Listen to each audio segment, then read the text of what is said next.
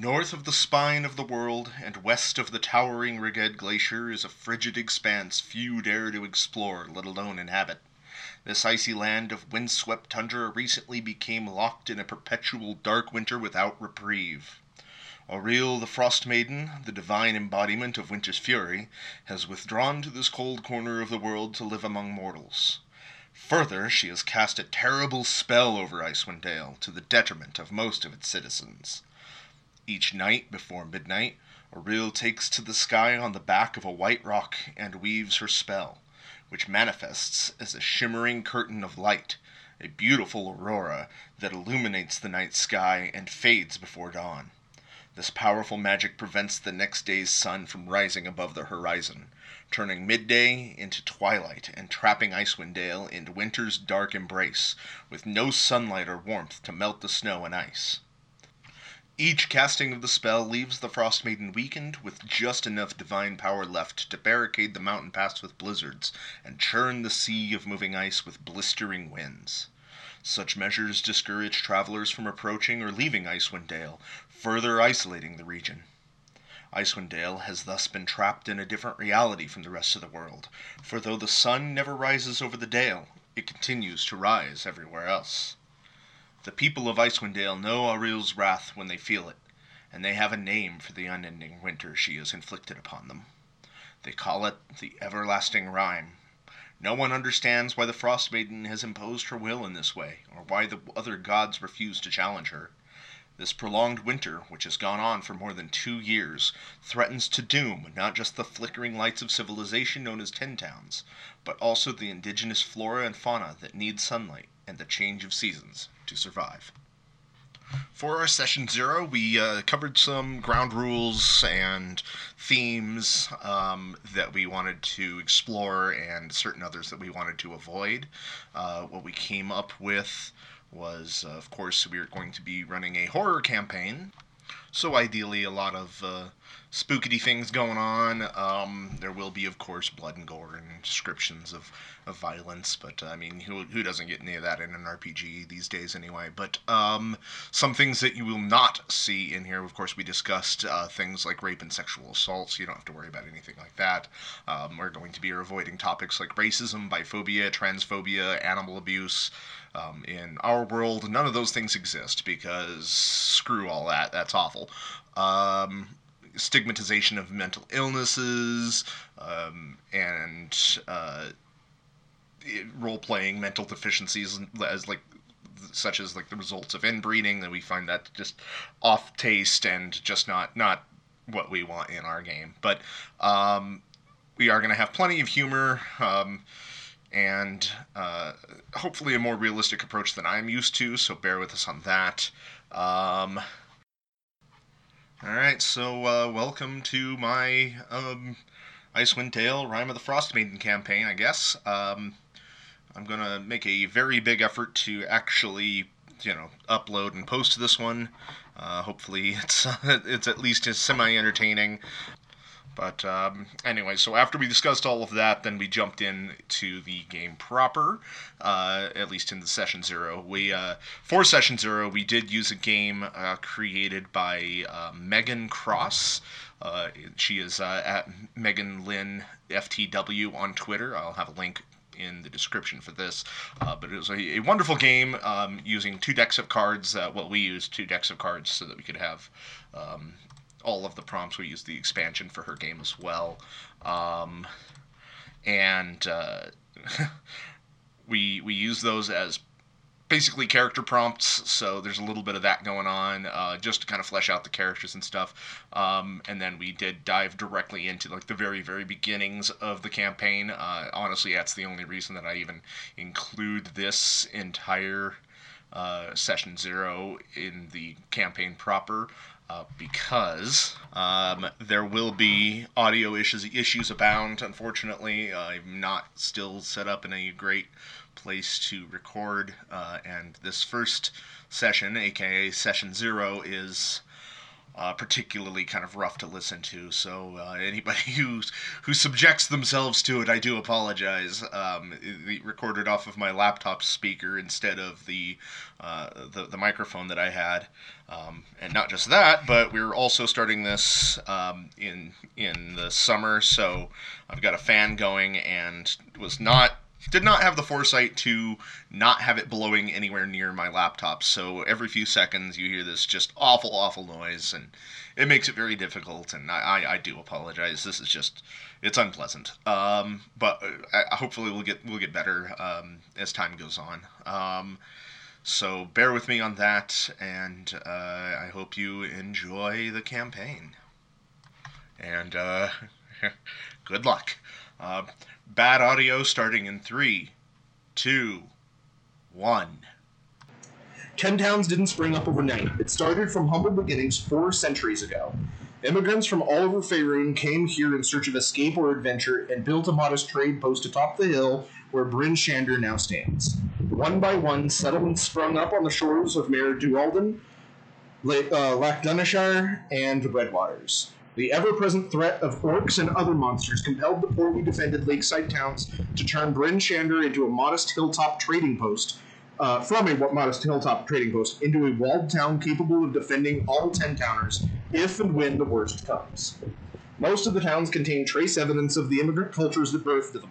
This evidence is carved into houses, statues, and other fixtures. For example, the dinosaur carvings on the older buildings of Goodmead remind folk that many of its original settlers were Choltian.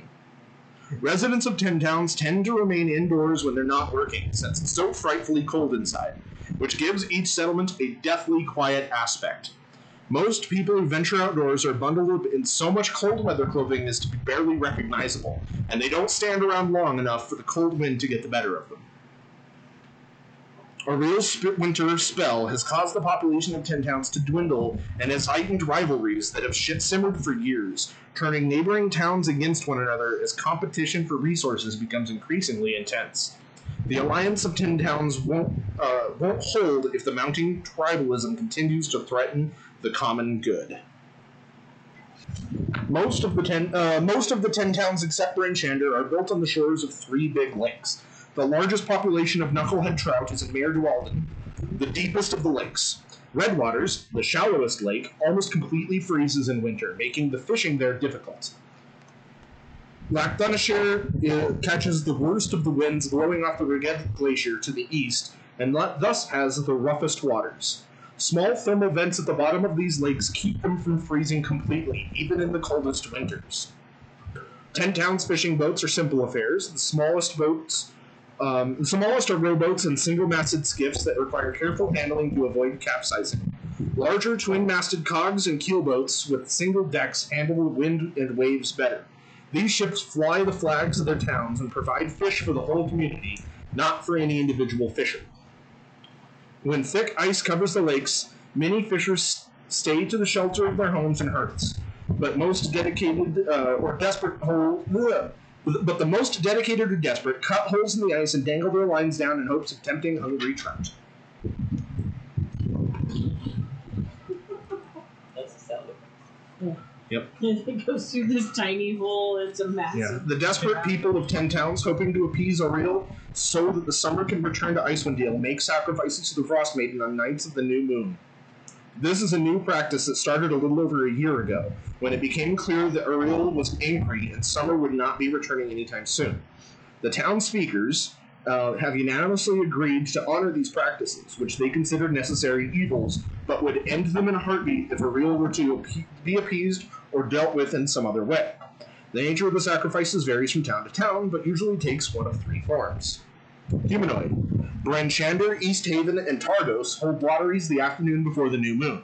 The unlucky person whose name is drawn is sacrificed at nightfall. The ill-fated soul is stripped bare and either tied to a post or sent into the tundra to die.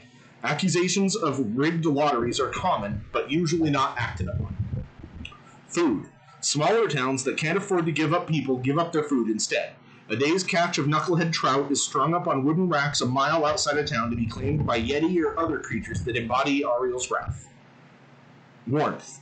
Towns that can't bring themselves to give up their people or their food forsake warmth for a night. No fires are lit between dusk and dawn, forcing locals to share body heat for warmth. Anyone who dares to light a fire is savagely beaten. Goodmead was founded by immigrants from Jolt and the Villen Reach. Goodmead is nestled between Redwaters and a nearby evergreen forest. Redwaters is a lake. The town's squat dwellings adorned with carvings of dinosaurs and serpents are overshadowed by the two-story structure of the mead hall, its eaves carved and painted to resemble wyverns. As honey is the key ingredient in mead, the town literally buzzes with the droning of bees. Every tavern in Icewind Dale is accustomed to receiving regular mead deliveries from the town, and the town can't produce or deliver its mead fast enough. All deliveries have halted temporarily because of a Verbeeg marauder. A Verbeeg, as pretty much everybody but I would imagine that Chris's character might know this, Jordan's would not. But Verbeeg are giants that resemble oversized humans with gangly limbs and elongated faces. Some have other features that give them a fearsome aspect. A Verbeeg marauder emerged from the forest 3 days ago and stole 3 casks of mead that were being loaded onto a dog sled for transport to Bryn Shander. Kendrick Ricebarrow, the town speaker and a giant of a man in his own right, stood his ground against the Verbeeg and didn't fare well.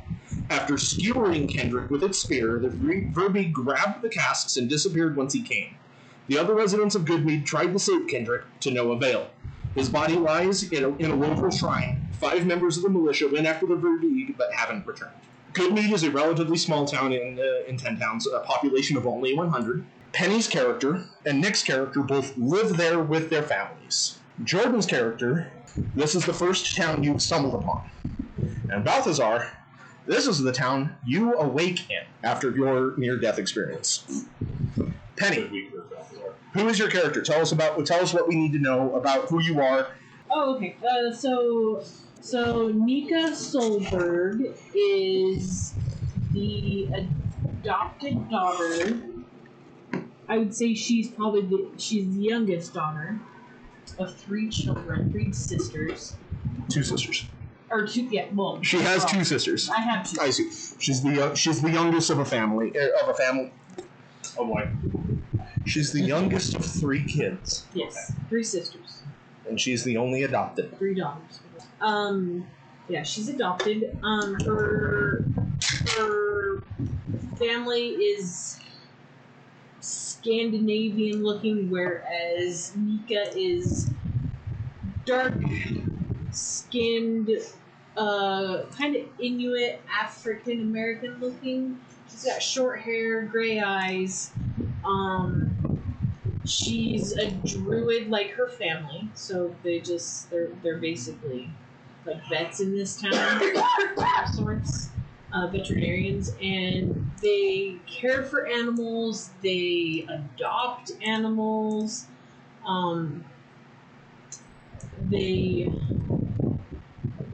they're kind of like the people you go to if you either would like a pet or you need tending to, or your animal does. They can help you out. They're just like really nice folks. They're very, hospitable, and as long as you're not like a shitty person, that they're very much accommodating and friendly towards you.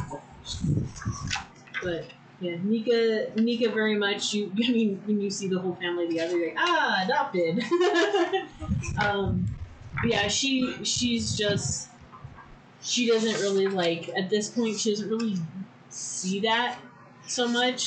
She's just like, this is my family. I'm a soul bird. Yeah. I like animals and plants, and I help them and love them and raise them. Alrighty. I think that's it. I can't think of anything else. That's fine. Alrighty. Jordan, tell us about Alenia. Alenia? Alenia. So Alenia has dark brown, long hair, green eyes. She's tannish skinned. She has it's a computer. Get away. She is a half elf. She's a half elf ranger, and has a flying dragon fox companion. And the description of the dragon is it's a purple fox that has 2 small devil-style horns that protrude from its forehead and dragon-like scales along its jaw, and travels down to 2 powerful claws. The scales and fur range from deep purple to lavender. Magic arcs in between the scales and from its eyes, and a pinkish purple magic aura. Legs resemble a fox's legs, and its tail is large and fluffy. The rest of the fox has fur, and its wings resemble the wings of a snowy owl, but the coloring is in concert with the rest of the fox. So that's her companion. Little purple winged fox. Yes. That's half cute. reptilian. Yes. What's his name? God, what do we name it? Alistair? No, we didn't name it. Aldair. Elder. What I wrote that. There's not much to say about Olenia. Basically, she has amnesia. So, I'm pretty sure she picked up her name from a box or something along those lines. Oh, I forgot to say my companion. My companion is a husky named Dagmar, which means Maiden of the Day in Scandinavian. Chris, tell us about Balthazar. Okay.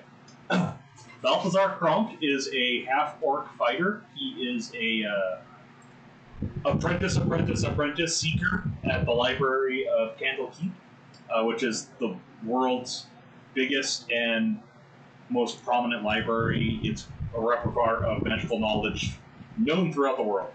And seekers go out and find lost or rare or thought-destroyed materials and bring them back to the library, where they can be kept after and people can come see them and use them for research purposes or spellcrafting. Balthazar is a half-orc. He has very sickly-looking gray skin, like he doesn't have the best constitution, maybe, and gray hair that's pulled back in like a top knot, and then a little pair of pince-nez glasses on his face to help him see because his eyesight isn't very good. He also only has one arm. He's born without the other one, but he has an artificial arm that his blacksmith father made for him that has been upgraded and enhanced throughout the years.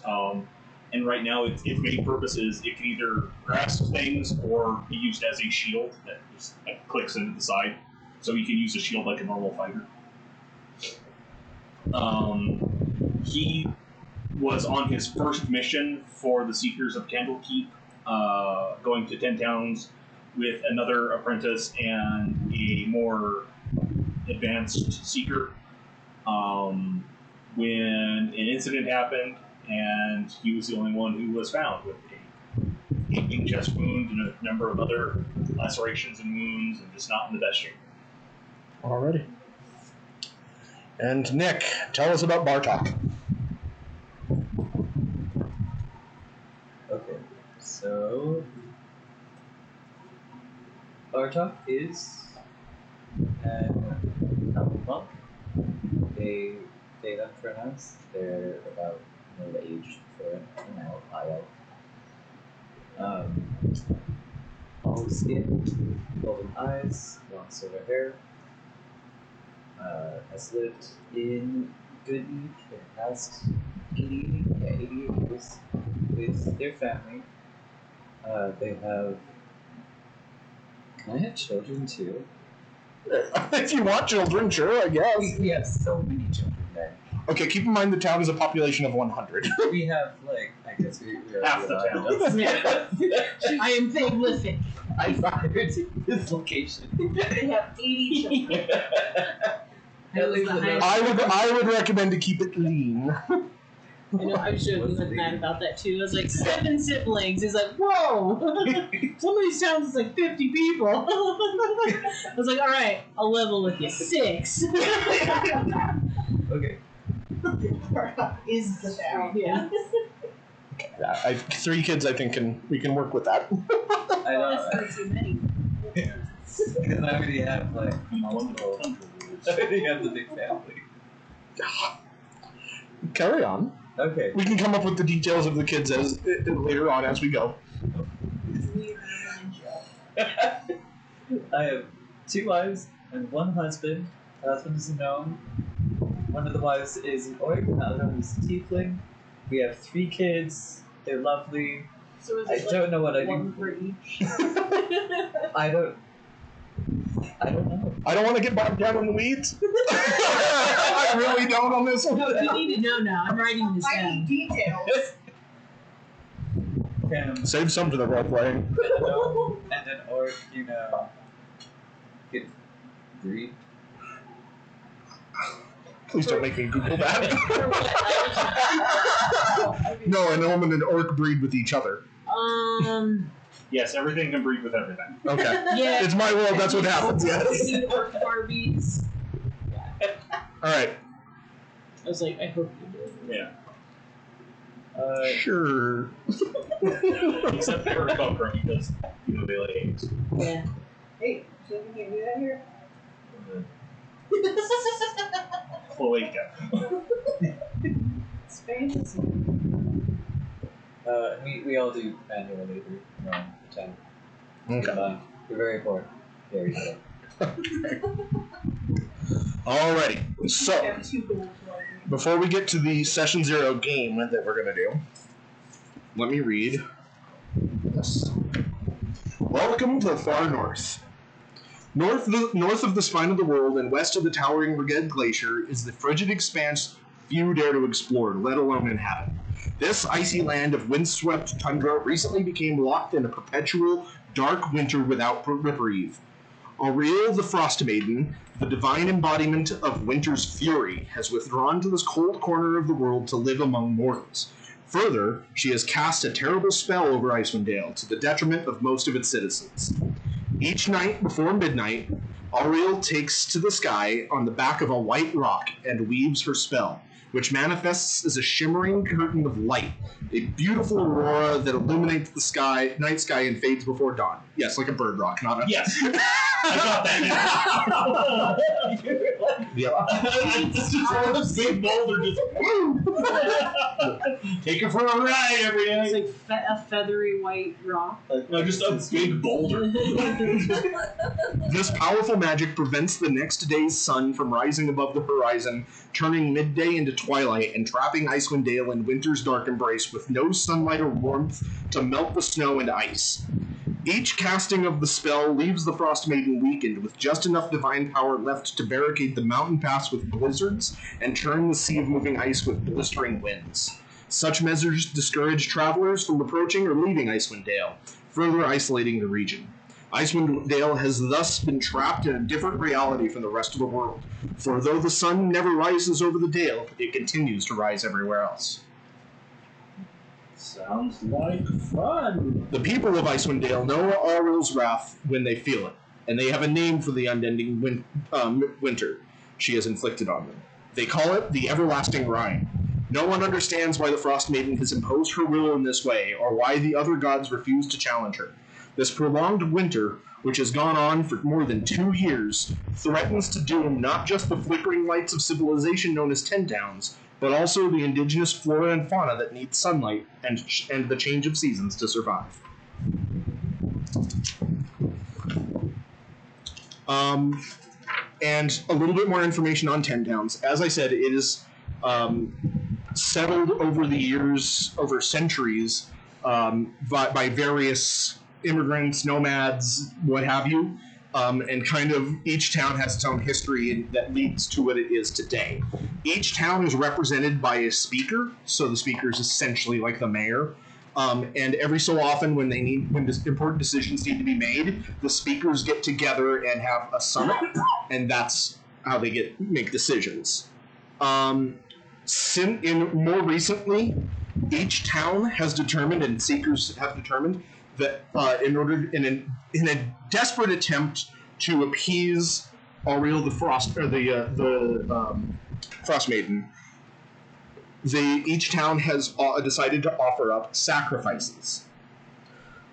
For some towns, like the town of, for some towns, that comes in the form of a food sacrifice. They give up the morning's catch to the wildlife, or various provisions in order to try to appease her. For others, it's humanoid sacrifices. Towns have lotteries, and the winner or loser, as the case may be, of the lottery is stripped of their belongings and sent out into the cold to die. Some towns, with population too small to sacrifice people, or not turning enough profits to sacrifice food, such as in the quaint town of Goodmead, the sacrifice is warmth. Every night, fires are snuffed. Hearths run cold. No warmth other than each other and the body heat of your loved ones. You said every night? Every night. Y'all crazy. And having a fire, you probably do. Having a fire to keep yourself warm at night is seen as a criminal offense in some of these towns. All right. So that is where we are starting. Now we get to discuss how we know each other and a few other fun details. Now, personally, I think it would make a lot of sense that it's a small town, so Nika and Bartok would probably already know each other, at least in passing, if nothing else. Balthazar and Elenia are both they're both outsiders, so that's not necessarily the case. Elenia, I would like to think, stumbled upon Balthazar's body in the snow and decided to help him out. When you found him, he was a wreck. He looked like he had been mauled by some sort of monster or a vicious creature with a gaping wound in his chest, minutes from death. In fact, the only thing probably keeping him alive was the low temperatures. And I would like to think that you probably saved him. And together, you guys made your way to Goodmead. All right? Does that sound agreeable to everybody? So at that point, we just need to figure out how those two know these two. But we'll get to that here in a little bit. We are going to do a game here called for Session 0. Well, that's Session 0. Yep. I have shuffled 6 decks here.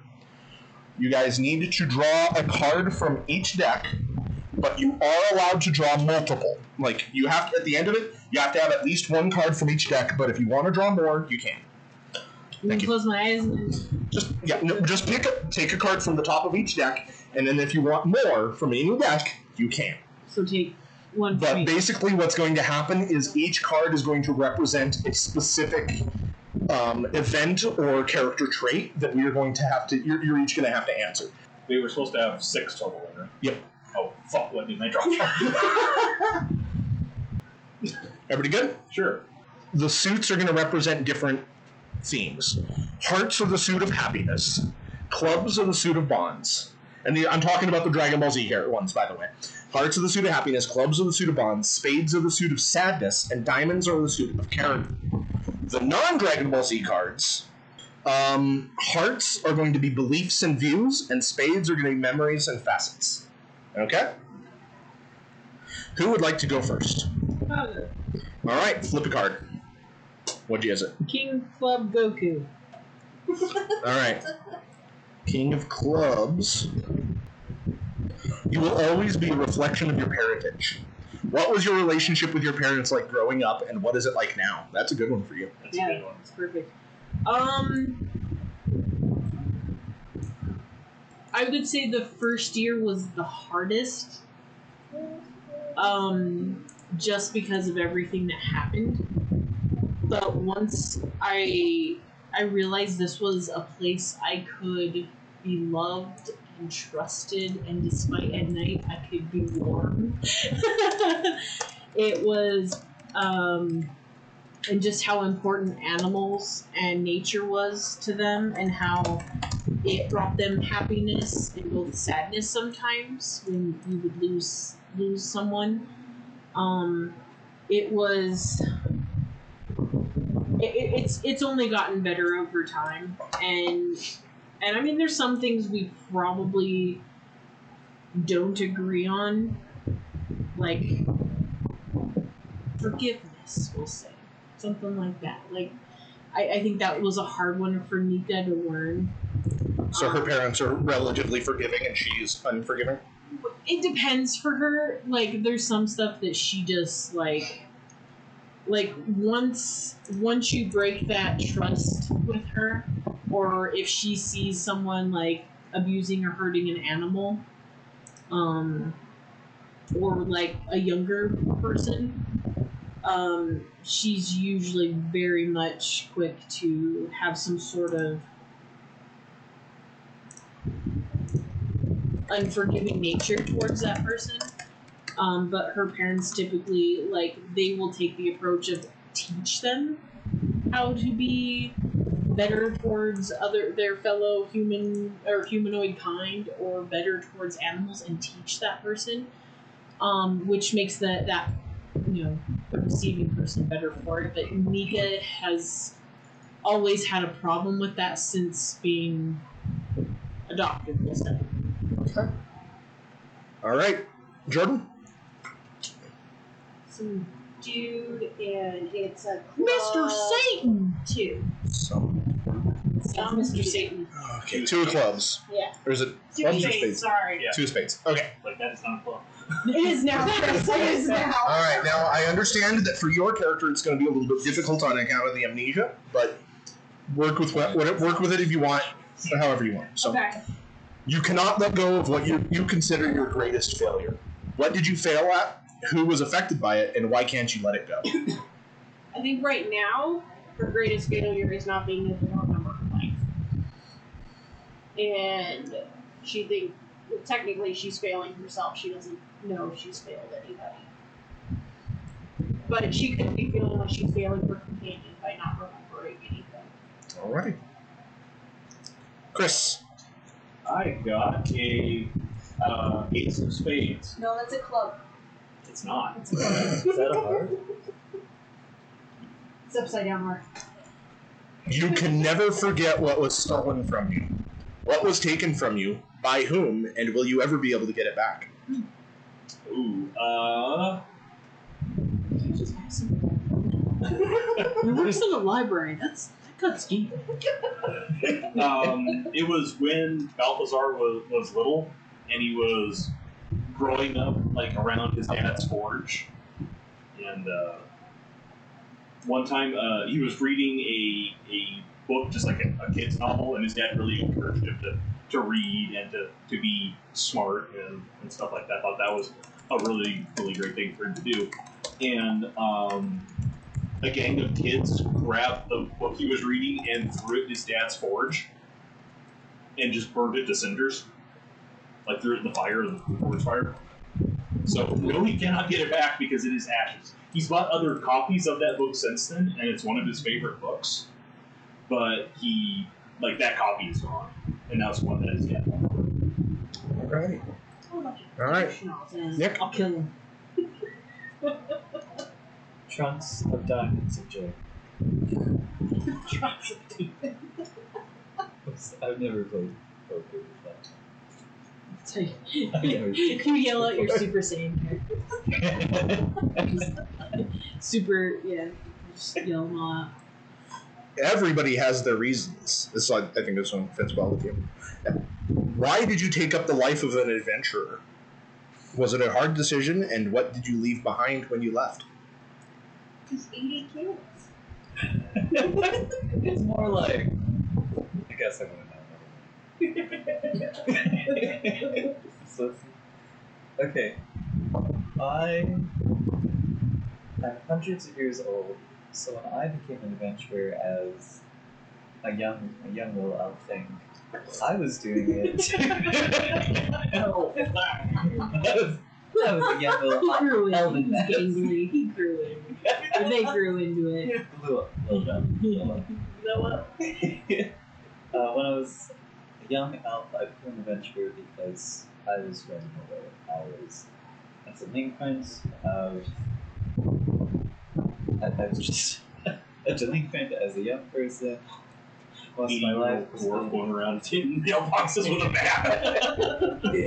My best friend. So when I already forgot it. Why did you take up the life of an adventurer? Was it a hard decision, and what did you leave behind when you left? Did that help? It did, yes. Okay. And so when I originally left my home where I'm from, I left my family and what I've known for the first 30 years of my life. And it was difficult, and I've never reconnected with my blood-related family. Alrighty. Oh, Nick, I want to apologize now. I'm terrible with pronouns, so I'm trying to Oh, say it's they. I know, I was It's saying okay. he, and then I was like, I meant Yeah. they. It's okay. No, that's not good. Alright. Pen? Another card. Oh, This has kind of got a tarot feel to it. 18 of 4 of hearts. Oh god. Okay. I'm regretting the Dragon Ball Z cards. I'm not. Not all failures are ruinous. What failure did you learn something from? How did failing make you stronger? And do you remember it with fondness or embarrassment? That one's actually pretty easy. When she started rescuing her own wildlife, animals from snares or any sort of varying injury, she would lose some of them. When she lost her first one, it was very devastating. She stayed up all night and she did everything she was taught, just like for medicines and wraps and all that stuff, and it was just like she ended up falling asleep, and so when she woke up, that we'll say it was like the ptarmigan, was it the white doves, it ended up passing away from its injury. She couldn't save it, and so that was very devastating for her because she tried so hard and stayed up so late. And yeah, in the end, so it ended up passing away while she was asleep, and she was very devastated from that. But she learned from it, and she started doing more research into infections, and depending on how deep the cut is or if it's bacterial, stuff like that. Like she ended up making her stronger so that she did more research into how to treat these wounds and injuries and these specific animals, and how what's the word I'm looking for? How fragile some of these creatures can be when they're hurt. So that was like both the. Okay. Jordan? This dude, Krillin. 8 of diamonds. Oh god, every time she says that about a Dragon Ball Z character, I die a little bit inside. It's okay, I got you. Alright. Just describe the character. 8. I'll say it at the same time. This ball thing. Oh, here we go. Head in the clouds or feet on the ground? Are you a realist or an idealist? How did this shape you growing up, and how does this affect you in your travels? I want to say she's 50-50. I think she's an idealist in the sense of she imagines what her life used to be, but she has to stay in the now because if she doesn't, then she can't survive. Alright. So she's kind of both. Chris? I got a King of Spades. Inaction was not without its consequences. What didn't you do that needed to be done? Why couldn't you act when you needed to? And what were the consequences of your inaction?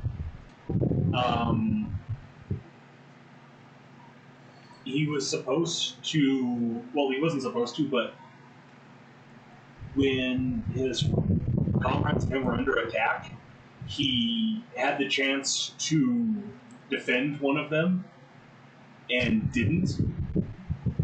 He doesn't know what happened, but the result was he doesn't know where his friends are, and he got the crap kicked out of him and left dead. So he doesn't know if that's the result of his inaction or if it would have turned out the same way or what, but he thinks it was. Alrighty. Nick? Part 6.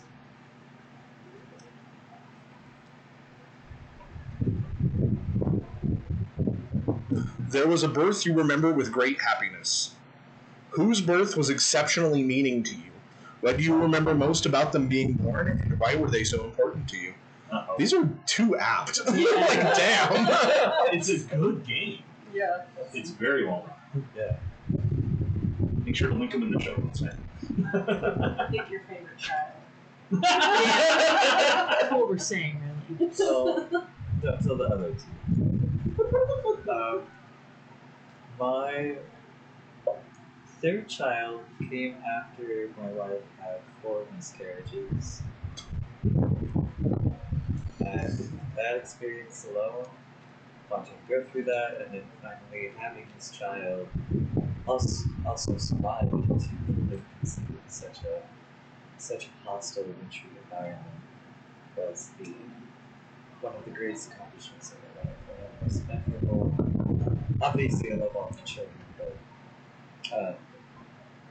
one of the most profound experiences of all. Alrighty. Penny? 5 spade. Death steals from all of us. What family member what family member did death take from you? When did it happen, and what were the circumstances surrounding their death? So, she considers Do you the wanna- animals her... Okay, I was gonna say, you want another sibling? Like, You can take away real quick, but You're a replacement goldfish. yeah. She considers the animals her... I mean, okay, you know, they're druids, of course. sure.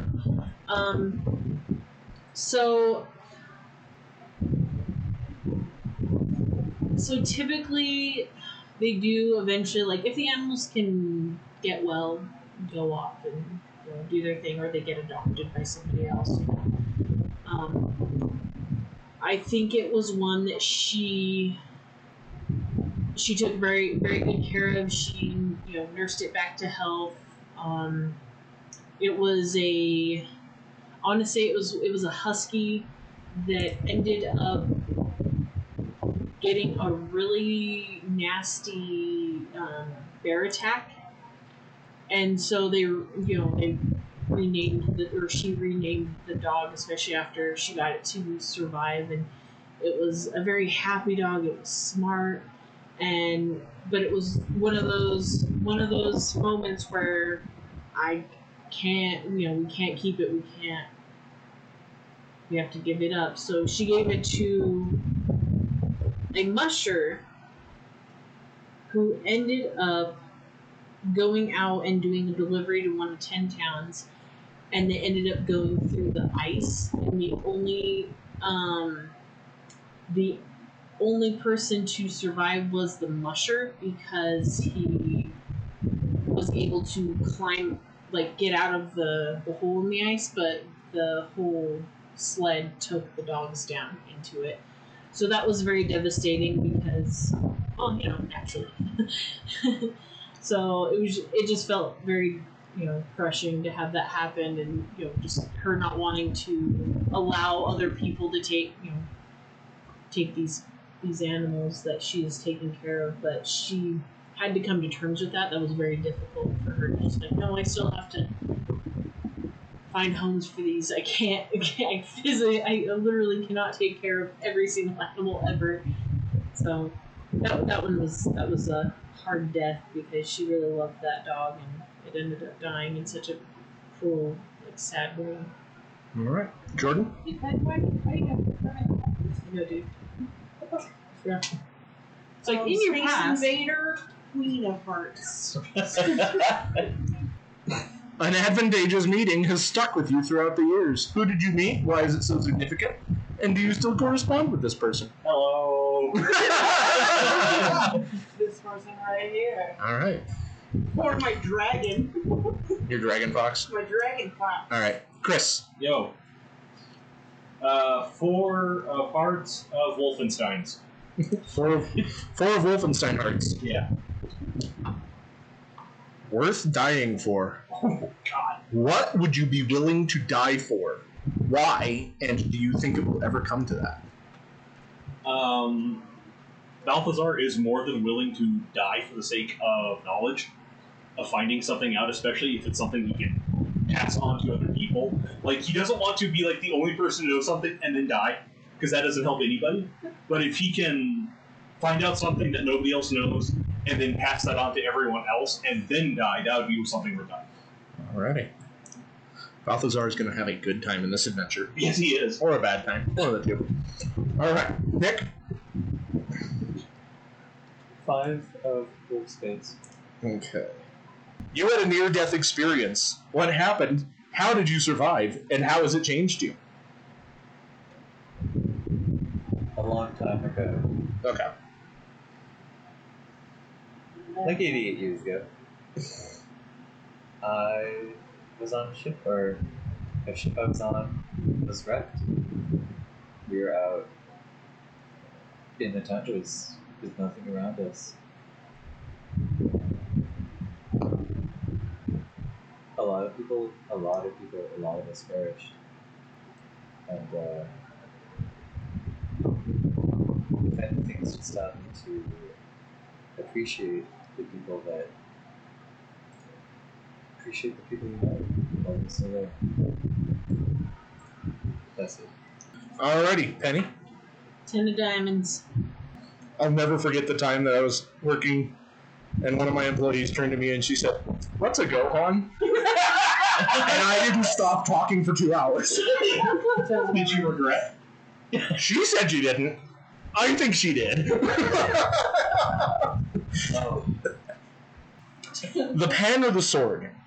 Do you use words or actions to fight? Yes. In your mind, why is that the more effective option, and do you ever waver in your choice? No. Jordan!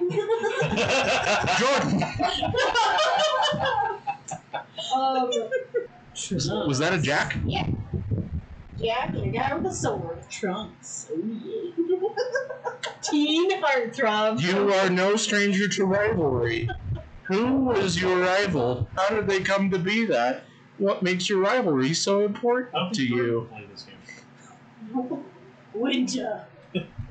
Alright, Chris? Secrets. There you go. Yeah, just do what I did. Yes, and then no. 5 of diamonds, King Kai.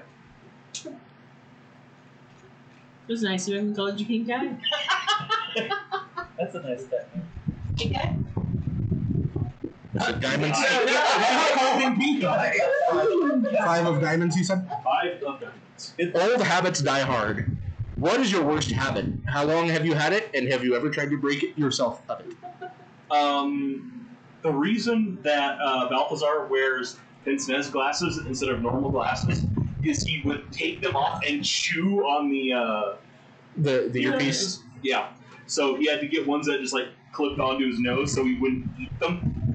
I love it. Oh, God. Alright, He'd Nick? like actually play with his tusks with them. That's cute.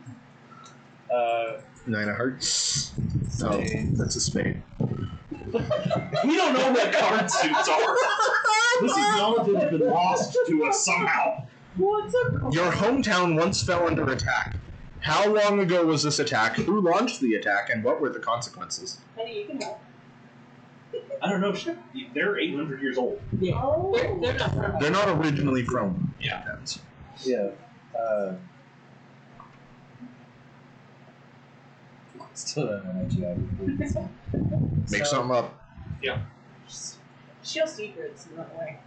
You can just do that for every question. Watch me, Chris. I lived in a town I grew up in a town called Mint. Very far away on this continent.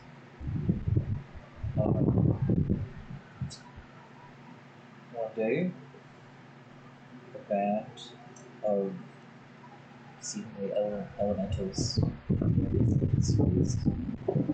raised the entire town. And a few people got out, some people got out, most did not. Was there more to that? No, that was it. 10? Oh God. Pay Okay. attention. Wolfenstein 2, the sequel, Queen of Hearts. That's a diamond. I was like, what? Oh. Half empty or half full? Are you an optimist or a pessimist? Pessimist. Has that changed since your adventuring began, and do you think that mindset is beneficial?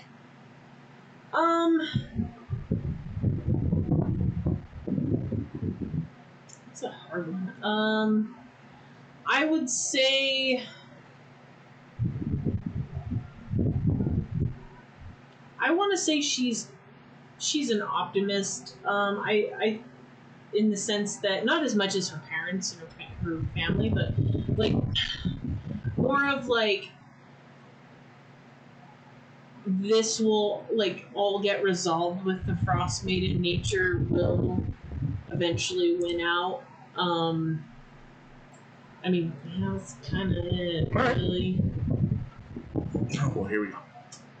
Actually, this one should be better. 8 of hearts. Was it better, man? Before you leap, do you look before you leap? Have you always been that cautious, and has it gotten you in trouble before? I don't know. Okay. Unless it's a sewer tunnel, then you just dive right I in. know, right? Alright. Chris? 9 of clubs. Blech. Big club. I almost told them ball things. 9 of ball things. A mentor or teacher helped shape your childhood. What did they teach you? How long were you under their tutelage? And what was the most valuable lesson you learned from them? Balthazar had several teachers at Candlekeep training to become a seeker. And like you think of them as all being a bunch of librarians as being like real scholarly, like robes and books and magic and never picking up a weapon. But the seekers, since they actually go out into the world and have to face a lot of danger, are more martial types. They're still librarians and they're a bunch of fucking nerds. But Oh, they're buff nerds. yeah, pretty much, yeah. So his like direct instructor in his early years in the Seekers is someone who's going to stick with them forever, just teaching him how to fight and how to stay alive in dangerous situations, but also how to like make sure that that scroll that little old scroll that you got out of this flaming temple will make it out in one piece and stuff like that. Alright. Video parts, Avengers.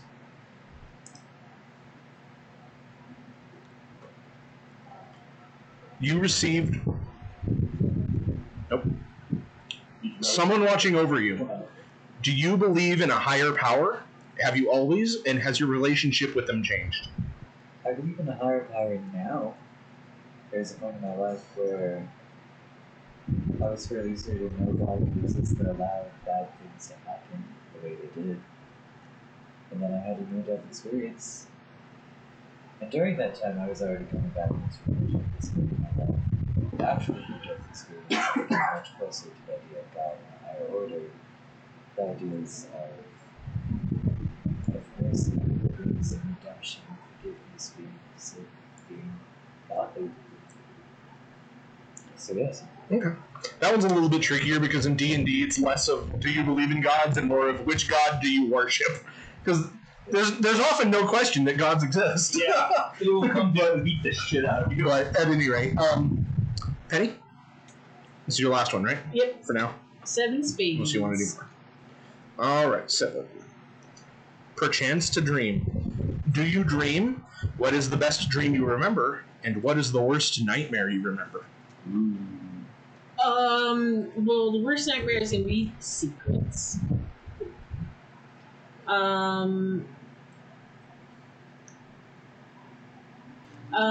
I'd say the best dream would be waking up to her waking up to the sun, and just like all the pain and or just like that feeling of all the pain and the misery just like being washed away when the sun comes out.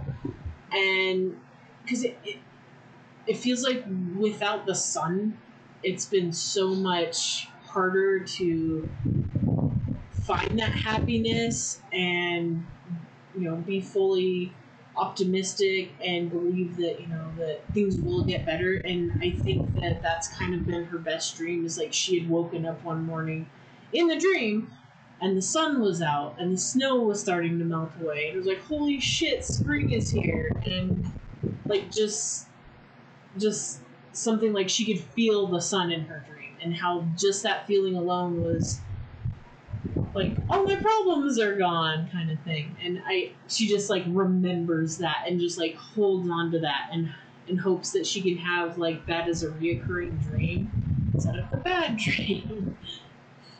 Alrighty. Big Jack. Got it right? You did. Okay, good. I did it. You have a way of taking the edge off. What do you do to relax?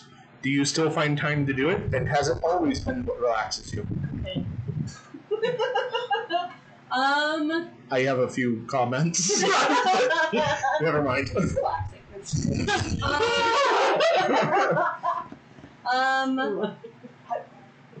I think right now, because obviously thinking about what she doesn't remember definitely doesn't make her calm. Yeah. So I think at this point she's tried to come up with like a happy place in her mind where she can kind of meditate in a sense, where she can sit down and relax and think of something else, like maybe imagine what a life she could have had, but not try to remember anything. Alrighty. Chris? 6 of spades on the Wolfenstein. You have a hidden talent. What is your hidden talent? How long have you been able to do it? And has it benefited you?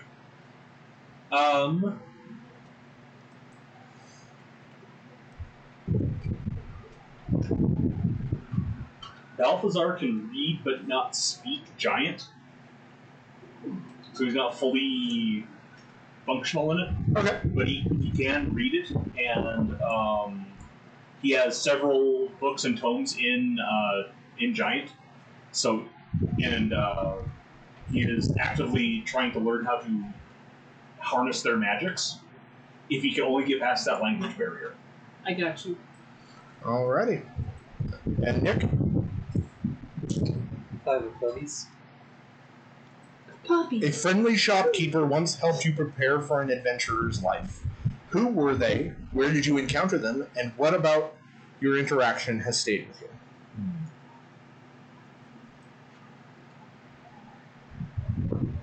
A long time ago, I ended up committing a crime that I had to run away from.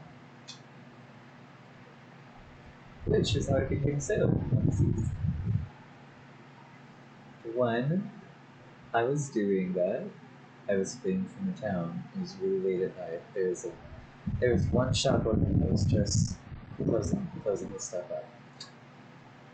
And I walked by him, we made eye contact, he knew that I was in trouble. So he brought me in without saying a word, seeing that I had nothing on me but a ragged cloak my clothing and probably hiding a dagger or something. He gave me everything I needed to just be well off for a little while until I can get back on my feet again. And one thing he really said to me,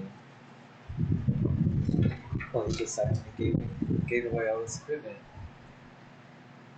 was that I needed to find my roots again or something. So I kept that with me. That's why I have a family now. Because I've been able to find my roots after wandering for the majority of my life. Alrighty. So one last thing we have to figure out is how you guys all know each other. We've already figured out that Balthazar was found by, give me a moment to remember everybody's names, Elenia, and brought to Goodmead. And we do know that Bartok and Nika at least know each other, but we need to figure out how and why you guys are going to be adventuring together.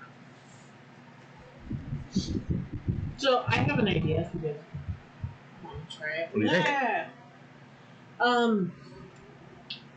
I figured when I want to say her name so I start remembering it. Alenia brought Balthazar into town.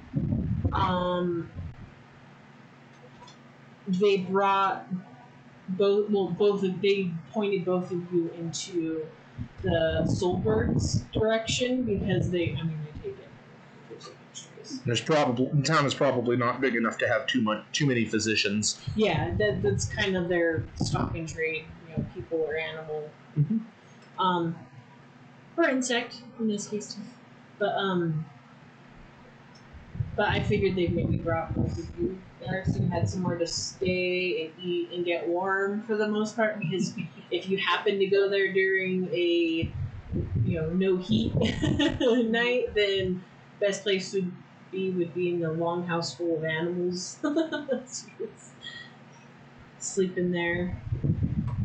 I imagine we probably met just through say we needed feed for animals.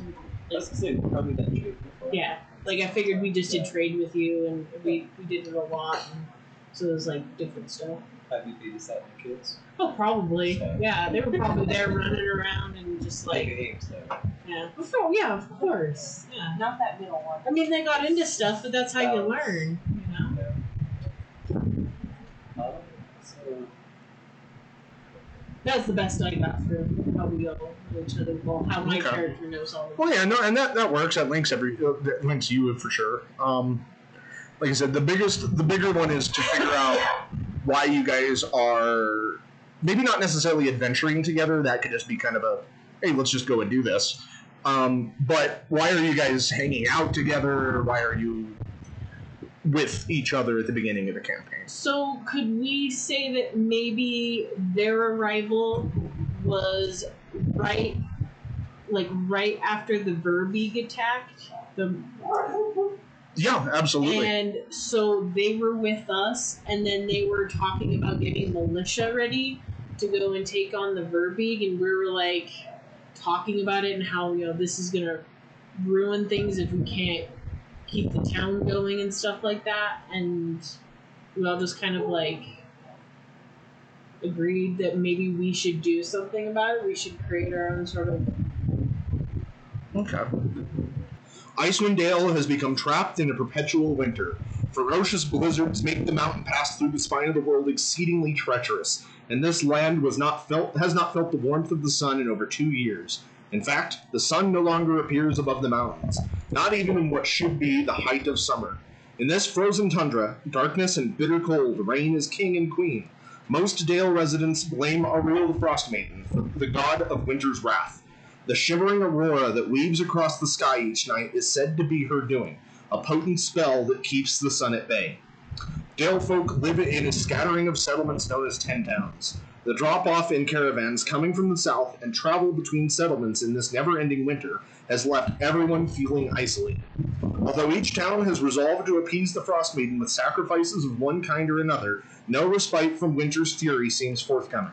For adventurers such as yourselves, 10 Towns is a place to test one's mettle and, in the spirit of heroes who have come before, leave one's mark on this frigid, blighted land. So, you guys are, we're going to start midday, quote unquote midday, what would be noon. The sun is barely visible over the glacier. The snow and this perpetual kind of white fog reduces visibility as it's pretty much perpetually a small flurry. And you guys are all four. We're going to say this is 3 days after the Verbeeg attack, and the town militia has been sent out. And Balthazar is finally getting on his feet. He's feeling a bit better, and you guys are all walking. He's healing, and you're walking across the street when a bundled-up figure walks briskly up to you. And you hear, "Well met. You lot seem like you're looking for work or trouble. You wouldn't be standing around in this cold weather otherwise. Hi." I live here. Hello. I know you. Actually, you don't. I'm relatively new in town. Oh. Strange. I'm here looking for wee elemental spirits known as Chewingas. Yeah. You three would, well, Balthazar knows, I would say. Yeah. Nico would for sure know. Bartok, maybe, and then Linnea, probably not. But Chewingas are mythical creatures, mythical elementals, that is said to live in plants, rocks, rivers, in the elements. And the tales say that they are painfully shy. They're little creatures. Stories have them varying in height from a few inches to a foot tall. Mischievous, curious, but very reclusive. And there are folk tales and stories of them in Icewind Dale and around 10 Towns. You've never seen them. Like I said, they're just stories. But that's what she's telling you. She's like, I'm here to, I'm trying to find a Chewinga and research it. I think that they might be useful in stopping this everlasting winter. Possibly. I mean, that's a little optimistic, but I'd like to think so. I was hoping that you lot would like to assist me in finding one. If you can find one, I can give you my lantern. Not only will it help you locate one, but you can keep it afterwards. I would look myself, but I'm afraid I'm not hardy enough to venture out into the extreme cold and search for one. How dangerous are these creatures that we know? Oh, they're harmless. They're just little elemental sprites. It's the other things lurking in the snows and honestly the elements themselves that keep researchers like myself a little away. While I can appreciate your pursuit of knowledge, I don't think they actually exist. Well, they exist. They exist. And she pulls out a lantern that has she pulls out a little lantern with an orange flame burning in it. It's glow faint but comforting. And she says, this lantern isn't attuned to them. If you are in the vicinity of one, the flame will turn green. So in order for something to be attuned to one, that means it would have been near one, right? Is like how that would work. Not necessarily. Well, then that doesn't mean they're real.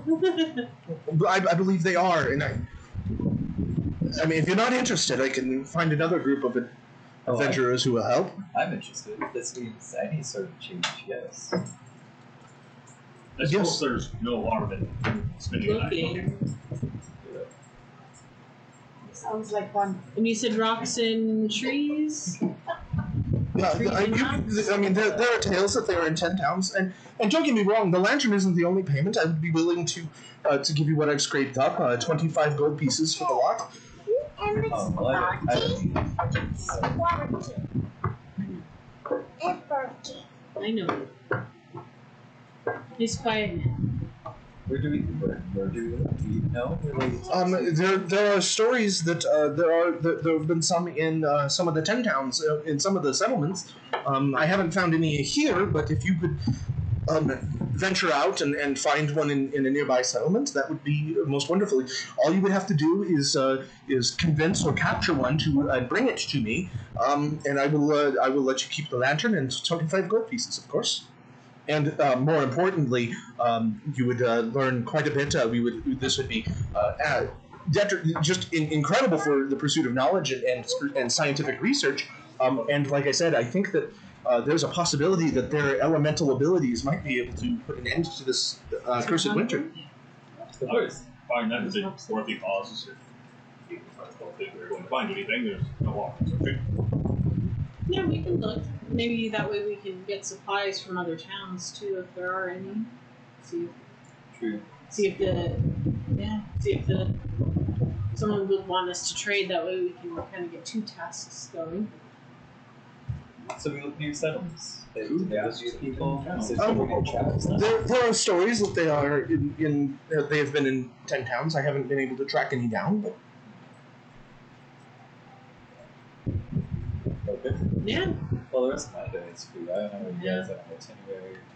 I gotta feed everybody. I have to feed my children. Yeah, I have to feed my family.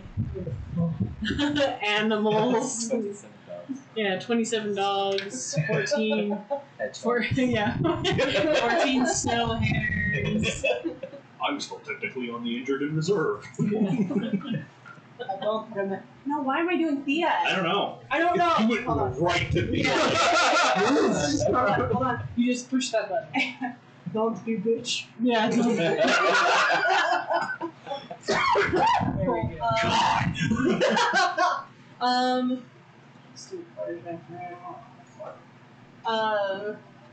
Yeah, it sounds like fun.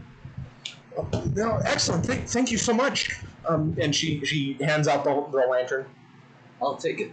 Alrighty. She gives you the lantern. She says, if you find one, I will be in the local tavern. I'll be there every night, so it shouldn't be too hard to find me. What's your name, by the way? Oh yeah, that's important. I'm so sorry. I forgot to introduce myself. That is, I apologize. Yeah, you were just like, hey, you want to do some shit? And Yes, you're like, my name is Danica Greysteel. Thank you. And you are? Balthazar Croc. Steel. Nice. So is Danica human? Human wizard or something? It's almost impossible to tell with all of the clothing that she's got on her. She, all you can kind of see is this face, like most part of her nose and her eyes. She's got really bright blue eyes, very, very wide and sparkling with wonderment. So it's a... But she's humanoid. Yeah, she's like most likely elf, human, half elf, something of that. She's not. She's much too tall to be a gnome or a dwarf or a halfling. She definitely doesn't have tusks, no scales that you can see. So yeah, it might be 3 kobolds in a trench coat. You don't know. Parka. But anyway. Okay, yeah, I'll just have to go home and tell the family and feed the family, and I'll be ready to go. Okay? Yes, I have a question. Do you work with an organization? Do you research by yourself? I'm an independent researcher. Fantastic. Yeah. I don't know when I decided to have Balthazar sound like a rich railroad magnate, but certainly I did. Yeah, let's. Okay. I say go East Haven. Yeah, we'll start heading for East Haven. The wind will be at their backs. So. East Haven, as these two would definitely know. Walking into East Haven is like stepping into Icewind Dale's past. The place is a living example of the boomtown way of life that gripped all of 10 towns centuries ago. It has a friendliness rating of 2, services rating of 3, and comfort rating of 3, so it's actually not a bad place. Population of 750. However, it is a humanoid sacrifice town. Well, as long as we don't stay there too long. Its leader is Speaker Daneth Whalen. He's a human, respected for his humility and forthrightness. And then the other leader is Captain Imdra Arlagath, who is a half-elf that commands the town's militia. And with that, I'm going to call session. Did you level up? Oh my god. No! So yes.